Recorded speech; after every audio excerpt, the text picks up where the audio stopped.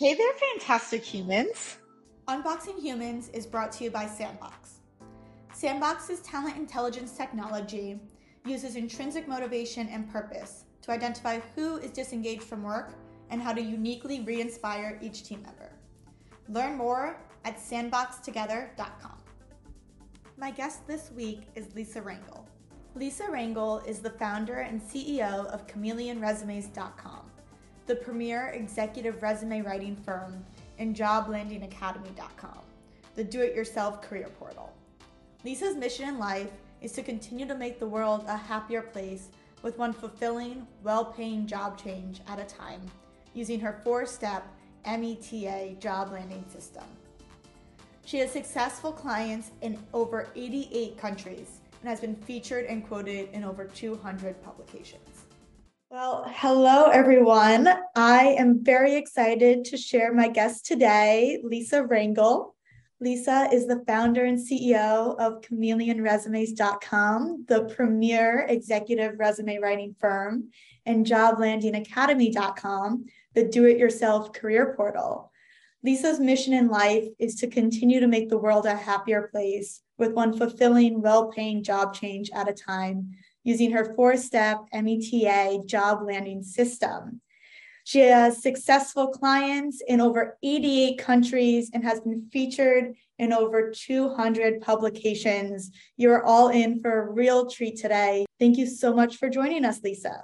Thank you so much for asking me, Danielle. I'm honored to be here. So today we are talking about reframing rejection, which is a topic that many are struggling with in today's job market. Whether you're entry level or senior level, rejection is definitely part of the job process and something that everyone faces. And so, Lisa, the first thing I really wanted to learn from you is did you decide to work with clients at the executive level? What was particularly interesting about this group? I was a recruiter for 13 years prior to opening Chameleon, and I mainly worked with either executives looking to do consulting work, contract work, specifically in the accounting and finance areas where I started, or individuals that were looking for, CFO, director of finance, director of taxation, basically senior level finance and accounting roles. So that's what I grew up on in the recruiting space, so to speak. As I got promoted, I oversaw different areas of executive leadership recruitment in different parts of the US. So when I found myself laid off in 2009, and during one of the, also a difficult economic period, I had an influx of individuals that asked me to write their resume, and despite having a progressive career recruiting and overseeing different offices, I always, no matter how high up I got, people would still come running to me going, "Can you just tweak this resume? I just got to send it to a client." And as third-party recruiters, we're told we should not be working on resumes because we should be focusing all of our time on, revenue generation because we're all commissioned. But I was really good at it, and it didn't take me a lot of time to do it. And it made it most importantly, it made a difference. So when I started doing my own resume business in 2009, I was burnt out on recruiting and I had this influx of requests. I just started writing them and charging for it. And that was sort of the birth of the business, so to speak. And it's been going strong ever since. That is such an interesting story. And it's a story that we definitely, is echoed today, right? Things changed in the market. And so I found something that was interesting to me and I was good at, and I just went out and I started doing it. So you mentioned that changing a little bit on the resume really helped. And I'm curious, what was it that you were seeing? What was that tweak? We were, as third-party recruiters, we were experts in what our clients, the companies that were paying us the fee to find the talent, we were experts in what our clients needed to see. So, it's not so much that I was writing the document in a universal way, but I would write it or tweak it or highlight or move up an achievement or, to what my client paying me a fee, if they hired the person, wanted to see. And And so, I mean, don't get me wrong, the candidate had to absolutely be interested, qualified. Assuming all that happened and they were properly vetted, I would make sure that we would be presenting that candidate in such a way that the client company would see that they should be interviewing this person, and it should really be a no-brainer. The key now is to write for the human eye, I think, more than any system, because most hires happen through people. That's such an interesting insight. And this is why I love talking to you, because you hear over and over from people, you have to write with the keywords because, the systems scan it. And, that's true, whether it's resume writing or SEO right on your website. Well, that's exactly, yeah. Nothing. You're exactly right. I mean, that's a perfect example. I even use that example a lot of times in some of my resume writing trainings. Like I'll say to somebody, okay, let's say you're looking for an auto mechanic. You go online, you Google, you go on Bing, whatever search engine you use, you type in some keywords to pull up what you need, and you click on a couple of the first ones that come up, and you're not going to read the whole entire website before you decide whether you're going to call that mechanic or not, or go visit the mechanic. You scan, you look for some key things, you look for some visual validation, both graphically and from the word standpoint, from a typography standpoint, how it's laid out, and you get a vibe, right? If you should keep reading or reach out to them. That's exactly what happens with recruiters that are looking at resume after resume after resume, or profile after profile after profile on their screens or on their mobile device or their desktops. They scan. They're not necessarily reading the entire document. They're looking for visual validation to keep reading. And it's such an interesting perspective, and I love it. I mean, it's so different from what people are saying. So everyone take note. Right for humans. Right for humans. So I'm wondering, why are most people looking to switch roles that you work with? The people that come to us, it really runs the gamut from somebody gainfully employed, simply just being proactive and wants to have it ready, almost like, insurance, so to speak. And they're happy in their role, but they just know that it's prudent to have things ready. And they also want to be ready for when they're passively recruited. If a recruiter calls them, they don't have to scramble to get everything done. So that's like one end of the spectrum. And then the other end of the spectrum is, someone who lost their job maybe 3, 6, 9 months ago, thought they were going to do it on their own. They really had some traction initially in the beginning. The traction didn't really work out. Now they realize they need help because they're running out of the options that they need, and they really need to work. So they'll come to us to sort of accelerate that process that, is already taking them too long. And then, we kind of have to help them scramble in a strategic, effective manner to then try to get them working sooner than later. So that's sort of the range of reasons. Ideally, the more proactive somebody can be, the better. But, we're also here when things kind of get unpleasant to help you out of it. So.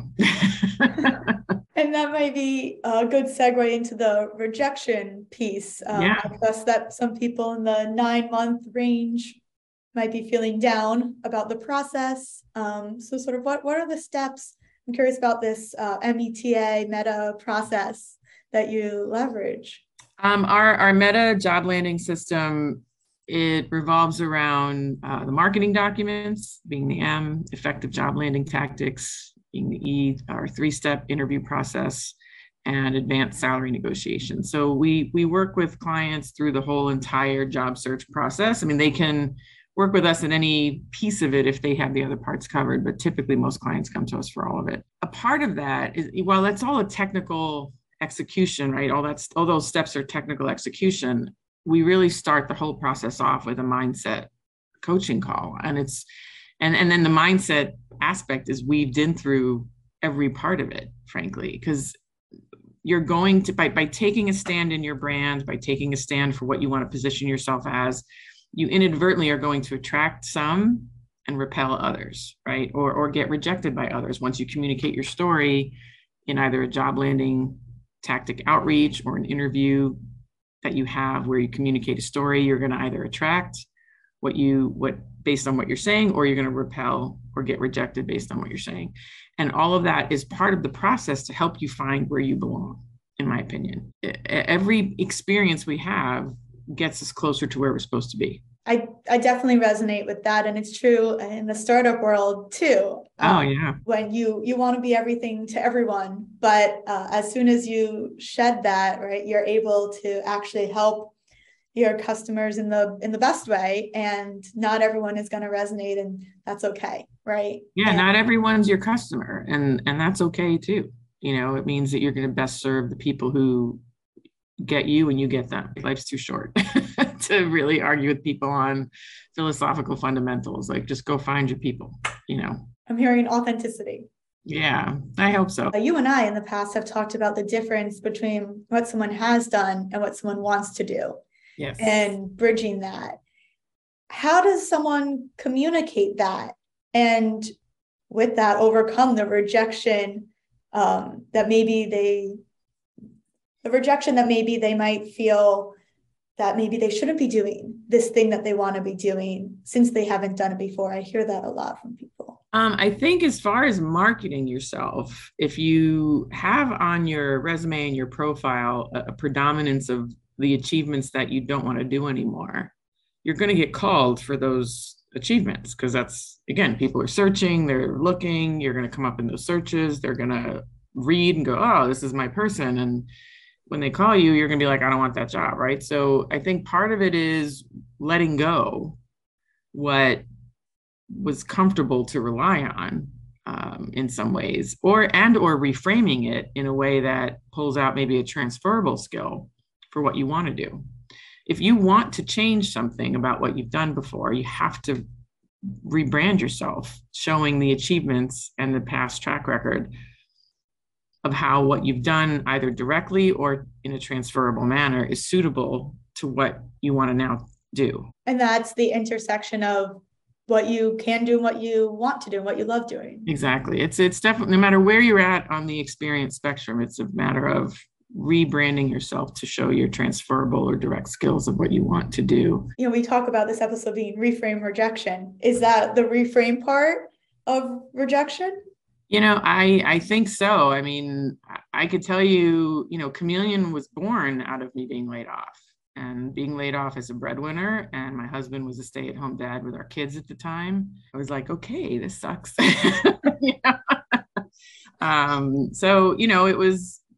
it allowed me to build Chameleon with no debt, because I had no debt to tap. And I didn't want to put it on credit cards, and I was able to thankfully just sell and spend what I made, sell and spend what I made, until it got to a point where I was able to pay myself. I think that's the reframe a lot of times, is where is this going to go? And when I ask potential clients a lot of times, even, and then once they become clients, the same question, like, think of most of the best things you've ever had in your life. They tend to come from some sort of adversity, either directly or tangentially, a few steps before, right? And it's that negative experience that put you on a path to now have, the thing that's bringing you joy now, right? So I think that that's what people have to remember, that this is often it's just part of the path. When one door closes, another one opens. Yeah, all the cheesy things are true, man. That's the thing. Like, all the cheesy sayings are kind of true. So we've talked a lot about the candidate side, and I'm wondering if we switch gears a little bit and talk about organizations and how they hire, because today, a headline over and over in the news is organizations are struggling to find top talent. And then they deal with their own type of rejection, which is a candidate receiving the offer and declining it. And so I'm wondering, I guess on the first side, what are some of the biggest reasons that you see candidates turning down opportunities? The pandemic changed all of us on some level, either deeply or even superficially, right? I mean, we've all changed on some degree. And we were also, I think, we all learned that if we don't have our health and even a degree of happiness, not that we're all going to be happy all the time, right? But like a degree of happiness, that what's the point? I really believe like hybrid working is long overdue. I think I've been doing it since 2009 on some level. I've been doing remote work since 2009, to be blunt, and even hybrid work from 2006 to 2008. And it's a, you can't compartmentalize life anymore. It's you can't go to work from these hours and then do family stuff. This everything is intertwined. Everything is intertwined, and you can't get healthcare appointments for months out. You have to take off when you have to take off to do them. Same with your family members. Like, you have to support your family members. Your parents, elderly parents, your kids. You got to go with them. It's not always so. It's just not very. Life isn't compartmentalized anymore. We have devices that keep us tethered 24 hours, even if we do turn them off, right? So, life and so if life isn't compartmentalized anymore, those that realize work can't be compartmentalized anymore are going to have more success. And people want offers from companies that don't have compartmentalized work cultures, and they want to be compensated for it. There used to be, prior to COVID, oh, you want to work from home, we're going to cut your pay. That doesn't fly anymore. Like, talent is talent, and how somebody works and where they do it and what their tax structure is based on where they do it shouldn't really affect what the offer is. It's definitely not a simple answer to your question, hence why I'm probably a little long-winded here, but it's complicated, and the employers that are recognizing that it's a well overdue change and they're embracing that are the ones getting their offers accepted. Yeah, I know. I really appreciate that answer, because from the beginning, I built Sandbox during the pandemic. And Right. So it was never a question in my mind, are we going to have an office? Because we never had an office, Right. and it was working out just fine. So now my team, I say we're remote, distributed, flexible, Yes. and I'm the only one in New York. And actually we were able to hire people around the globe. So for a Amazing. startup to be a global team is Bravo. incredible. And people say all the time, how does that work with time zones? I said, that's the flexible part, right? Is that we're not working a 9 to 5. I Right. tell my team, people laugh at me for this, but I tell my team, work when the spirit moves you. Yeah. And I can trust that they're doing work because they're doing work that they love. Right. And so I'm never concerned, oh, are they doing it? Are they going to get it done? What's happening? I know they're doing it. I know they're getting it done because they actually love it and they're Yeah. excited to get it done. And so if we have a meeting, that is off quote working hours, it's not a big deal because people know about that meeting ahead, and their Right. work life is totally intertwined. They are one person with one life, and work Right. is an aspect of that life. And it's done wonders for our ability to thrive as a startup, right? And to grow and to innovate. And be nimble and Yeah. absolutely. No, you should be extremely proud of yourself. I love what you're doing. I totally love what you're doing. Well, thank you. And I love the spirit moves you part, because I even say with my team, I'm like, if I offload an email and it's 2 a.m. on a Saturday, like, don't I probably should get better at using that schedule feature, but I'm like, I'm just offloading. Like, I almost don't want you to answer me back, because neither of us should be talking to anybody at Saturday 2 a.m. You know what I mean? Like, just let it sit there. Get back to me on Monday. Like, and I'll even start the email like, for Monday, or for Tuesday or whatever, right? So if it's a holiday weekend, and I'll say, you can do the same to me, and don't think I'm ignoring you if I don't reply until Monday, because sometimes you just need to get it out. And so I agree with like that, but it's being communicative about that, right? Because if a boss typically does that, then everybody thinks they got to answer, and it's about setting the expectation of, like, you don't have to answer me. In fact, I really prefer you not to answer me, because I don't want to be talking to you at 2 a.m. either on a Saturday. But you got to communicate that, and own, and boss, leaders, managers, bosses, whatever word you want to use, like, have to set that tone of a flat organization that's just communicative and treating people like people, and it's not a hierarchy, and we all have a job to do, and the organizational will suffer if any one of us are not doing our job, right? So I love that. Thank you. Oh, It is so true. We win and lose as a team. right. And that's me. I tell my team all the time. I said, I hear this from friends of mine, and in my meetings with organizations, this concept of, well, we can't have people working from home because how do I know that they're working? And that always really sort of guts me, because I said, it's my job as a leader to ensure that my team is working on things that are motivating, interesting, inspiring to them. And if they are not motivated to work, that's not their fault. That's mine. I've done a bad job leading and giving them the right work. And so this whole element of team communication, right? It's up to everyone. I have to communicate down and they do have to communicate up.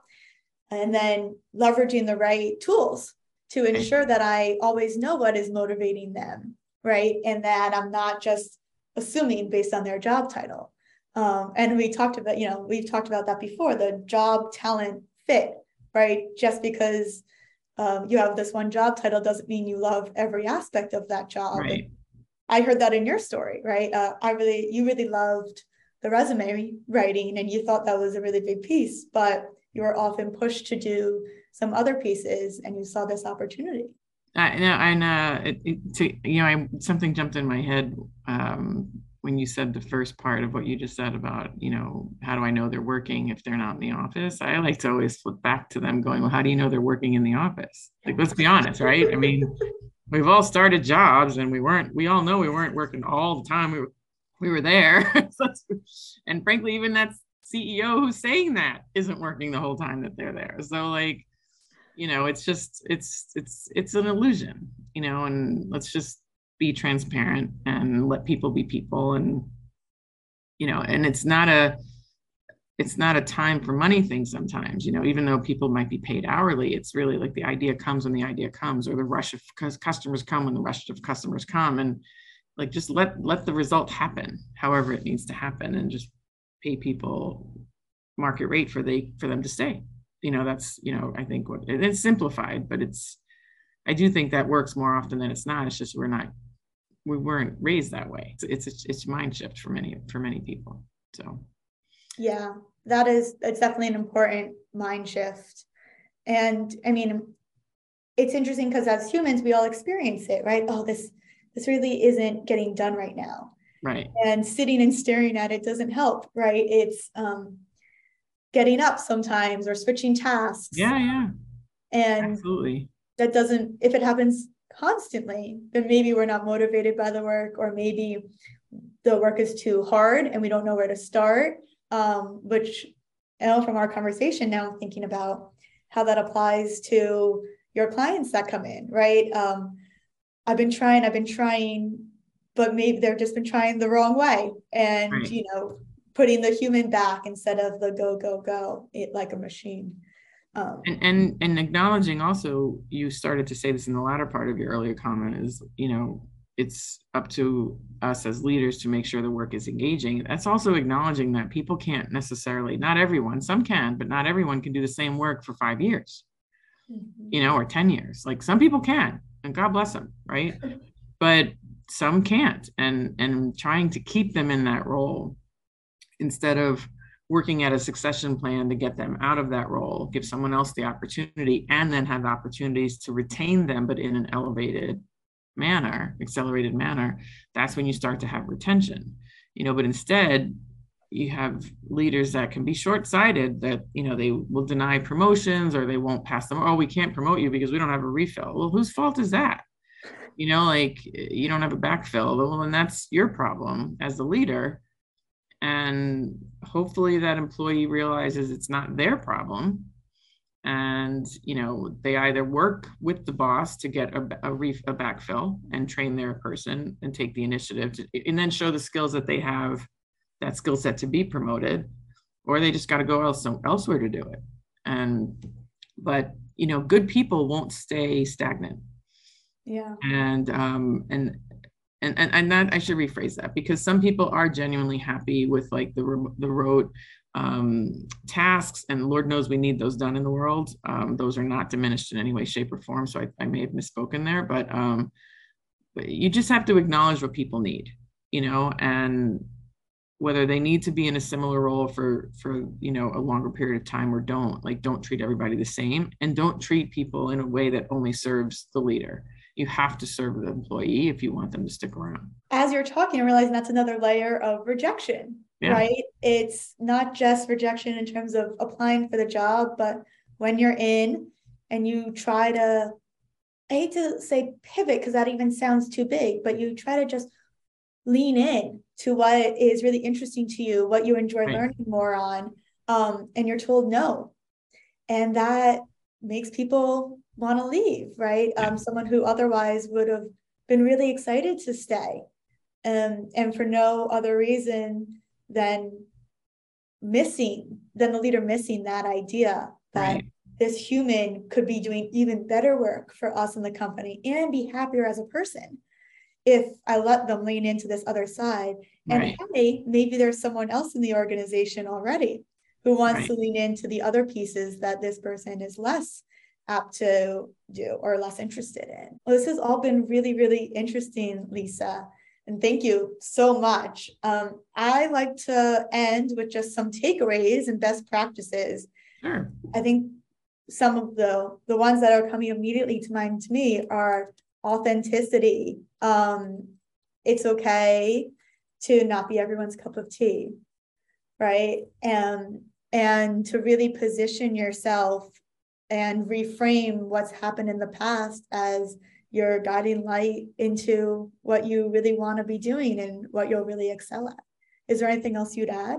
And not being someone's cup of tea is putting you closer to where you belong, right? It's about reframing it as a positive, right? It means it's information that the direction you were in isn't where you're supposed to be. So just keep looking, or keep talking to people, until you find it, or at least take what you learned from that situation and see how it hones your vision better of where you're supposed to be. And so absolutely, I think the key is we all have to realize there's nothing wrong with us, and it's a matter of just everybody finding, their people, for the most part, and where they're going to thrive and where they maybe think in a value added kind of way. Not that everyone should think the same by any means, but because it's more of like the culture ad. Where are you going to be the ad? And where you challenge the situation or challenge what's going on in the organization, where is that going to be appreciated? And that's, I think, when we can find that's when we're all happy, because just joining something, even if we do feel a little kumbaya and everybody's similar, that gets old after a while, right? Like, I mean, it may feel good for the short term, but long term, we all want to be challenged. We want, to feel new, even if we've been there a while. And that only comes with when we have a culture that encourages additions and not just fits. I love that. Culture add, not culture fit. Well, thank you so much. Lisa's information will be in the notes section of the episode. But once again, Lisa is the founder and CEO of chameleonresumes.com and joblandingacademy.com. Lisa, thank you so much for your time today. Thank you so much for your time, Danielle. It's been an honor to be here. Thanks for listening to this episode of Unboxing Humans. Check out our show notes for more information about our guest, and don't forget to subscribe.